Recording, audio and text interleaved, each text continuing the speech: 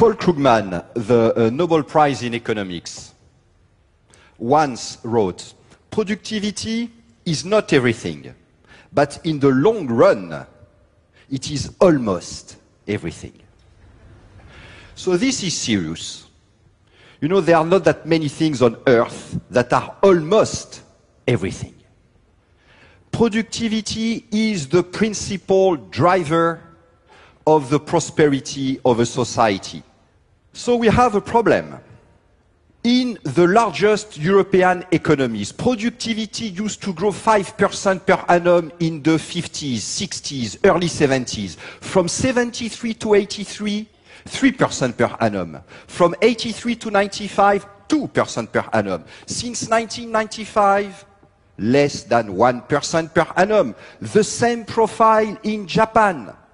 The same profile in the US, despite a momentary rebound 15 years ago. And despite all the technological innovations around us, the internet, the information, the new information and communication technologies, you know, when productivity grows 3% per annum, you double the standards of living every generation. Every generation is twice as well off as its parents. When it grows 1% per annum, it takes 3 generations to double the standards of living. And in this process, many people will be less well off than their parents. They will have less of everything. Smaller roofs, or perhaps no roof at all. Less access to education, to vitamins, to antibiotics, to vaccination, to everything. Think of all the problems that we are facing at the moment. All. Chances are that they are rooted in the productivity crisis. Why this crisis? Because the basic tenets about efficiency, effectiveness, in organizations, in management, have become counterproductive for human efforts. Everywhere, in public services, in companies, in the way we work, the way we innovate, invest, try to learn to work better. Take the holy trinity of efficiency. Clarity, measurement, accountability. They make human efforts derail. There are 2 ways to look at it, to prove it. One, the one I prefer, is rigorous, elegant, nice math. But the full math version takes a little while. So there is another one. It is to look at a relay race. This is what we will do today. It's a bit more animated, more visual, and also faster. It's a race. So hopefully it's faster. World Championship. Final. Women. 8 teams in the final. The fastest team is the US team. They have the fastest women on earth. They are the favorite team to win. Notably, if you compare them to an average team, say the French team,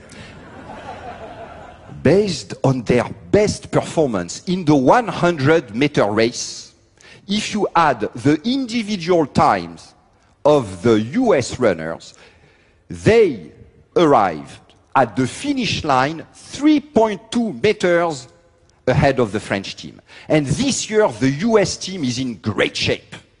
Based on their best performance this year, they arrive 6.4 meters ahead of the French team, based on the data. We are going to look at the race. At some point, you will see towards the end that Tori Edwards, the US runner, the 4th US runner, is ahead. Not surprising.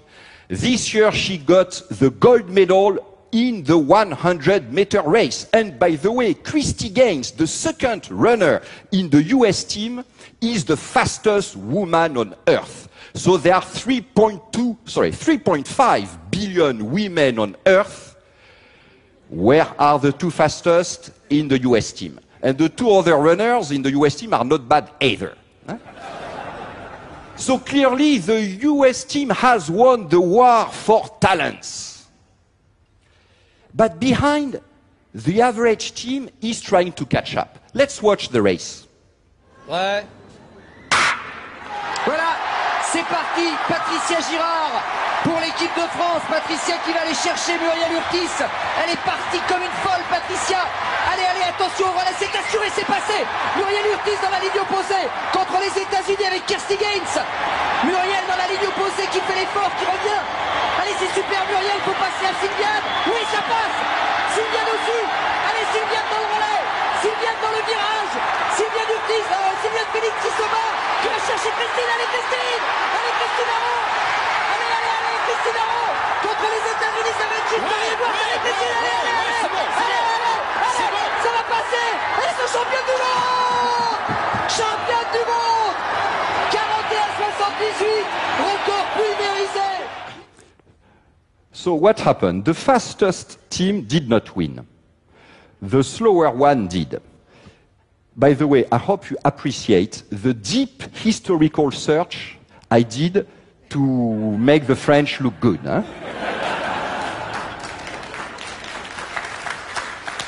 It's not, but let's not exaggerate, it's not archaeology either. Huh? Okay. So, but why? Because of cooperation. You know, when you hear this sentence, thanks to cooperation, the whole is worth more than the sum of the parts. This is not poetry. This is not philosophy. This is math. Those who carry the baton are slower, but their baton is faster. Miracle of cooperation. It multiplies energy, intelligence in human efforts. It is the essence of human efforts. How we work together, how each effort contributes to the effort of others. With cooperation, we can do more with less. Now, what happens to cooperation when the Holy Grail, the Holy Trinity even, of clarity, measurement, accountability appears? Clarity. You know, management reports are full of complaints about the lack of clarity. Compliance audits, consultants' diagnostics. We need more clarity. We need to clarify the roles, the processes. It is as though the runners in the team were saying, let's be clear. Where does my role really start and end? Am I supposed to run for 95 meters, 96, 97, 90? It's important. Let's be clear. If you say 97, after 97 meters, people will drop the baton whether there is somebody to take it or not. Accountability. We are constantly trying to put accountability in someone's hands. Who is accountable for this process? We need somebody accountable for this process. So in the relay race, since passing the baton is so important, then we need somebody clearly accountable for passing the baton. So between each runners, now we would have a new dedicated athlete, clearly dedicated to taking the baton from one runner and passing it to the next runner. And we would have at least two like that. Well, would we really, in that case, win the race? But that I don't know. But for sure, we would have a clear interface, a clear line of accountability. We will know who to blame, but we will never win the race. You know, if you think about it, we pay more attention on knowing who to blame in case we fail than in creating the conditions to succeed. All the human intelligence put in organization design about structures, processes, systems, what is the real goal? To have somebody guilty in case they fail. We are creating organizations able to fail, but in a compliant way. With somebody clearly accountable when we fail, and we are quite effective at that. Failing. Measurement. What gets measured gets done. Look, to pass the baton, you have to do it at the right time, in the right hand, at the right speed. But to do that, you have to put energy in your arm. This energy that is in your arm will not be in your legs. It will come at the expense of your measurable speed. You have to shout early enough to the next runner when you will pass the baton to signal that you are arriving, so that the next runner can prepare, can anticipate. And you have to shout loud, but the blood, the energy that will be in your throat will not be in your legs, because there are 8 people shouting at the same time. So you have to recognize the voice of your colleague. You cannot say, is it you? Too late. Huh? Now, let's look at the race in slow motion and concentrate on the third runner. Look at where she allocates her effort, her energy, her attention. Not all in her legs, that would be great for her own speed, but also in her throat, arm, eye, brain, that make a difference in whose legs? In the legs of the next runner. But when the next runner runs super fast, is it because she made a super effort or because of the way the third runner passed the baton? There is no metric on earth that will give us the answer. And if we reward people on the basis of their measurable performance, they will put their energy, their attention, their blood in what can get measured, in their legs. And the baton will fall and slow down. To cooperate is not a super effort. It is how you allocate your effort. It is to take a risk because you sacrifice the ultimate protection granted by objectively measurable individual performance. To make a super difference in the performance of others with whom we are compared. It takes to be stupid to cooperate then.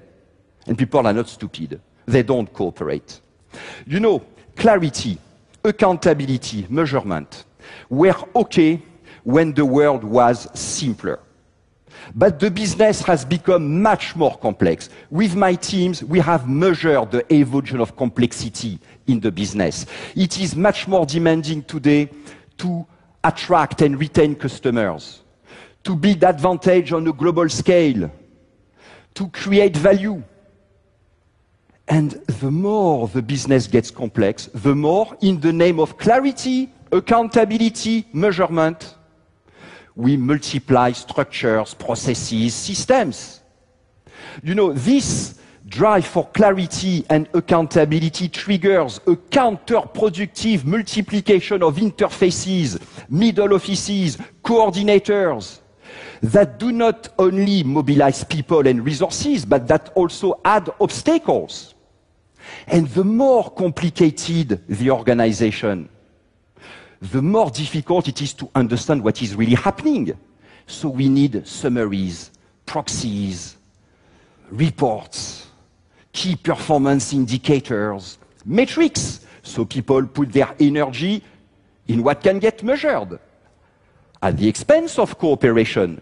And as performance deteriorates, we add even more structure, process, systems. People spend their time in meetings, writing reports. They have to do, undo, and redo.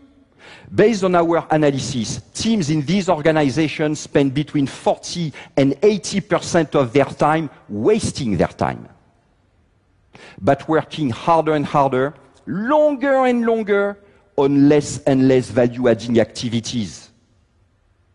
This is what is killing productivity, what makes people suffer at work. Our organizations are wasting human intelligence. They have turned against human efforts. When people don't cooperate, don't blame their mindsets, their mentalities, their personality. Look at the work situations. Is it really in their personal interest to cooperate or not? If when they cooperate, they are individually worse off, why would they cooperate? When we blame personalities, instead of the clarity, the accountability, the measurement, we add injustice to ineffectiveness. We need to create organizations in which it becomes individually useful for people to cooperate. Remove the interfaces, the middle offices, all these complicated coordination structures. Don't look for clarity. Go for fuzziness. Fuzziness, overlaps. Remove most of the quantitative metrics to assess performance.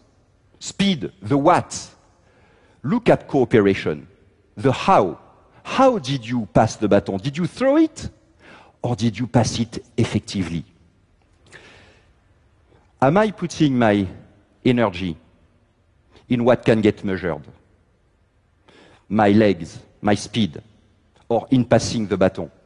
You, as leaders, as managers, are you making it individually useful for people to cooperate? The future of our organizations, our companies, our societies hinges on your answer to these questions. Thank you.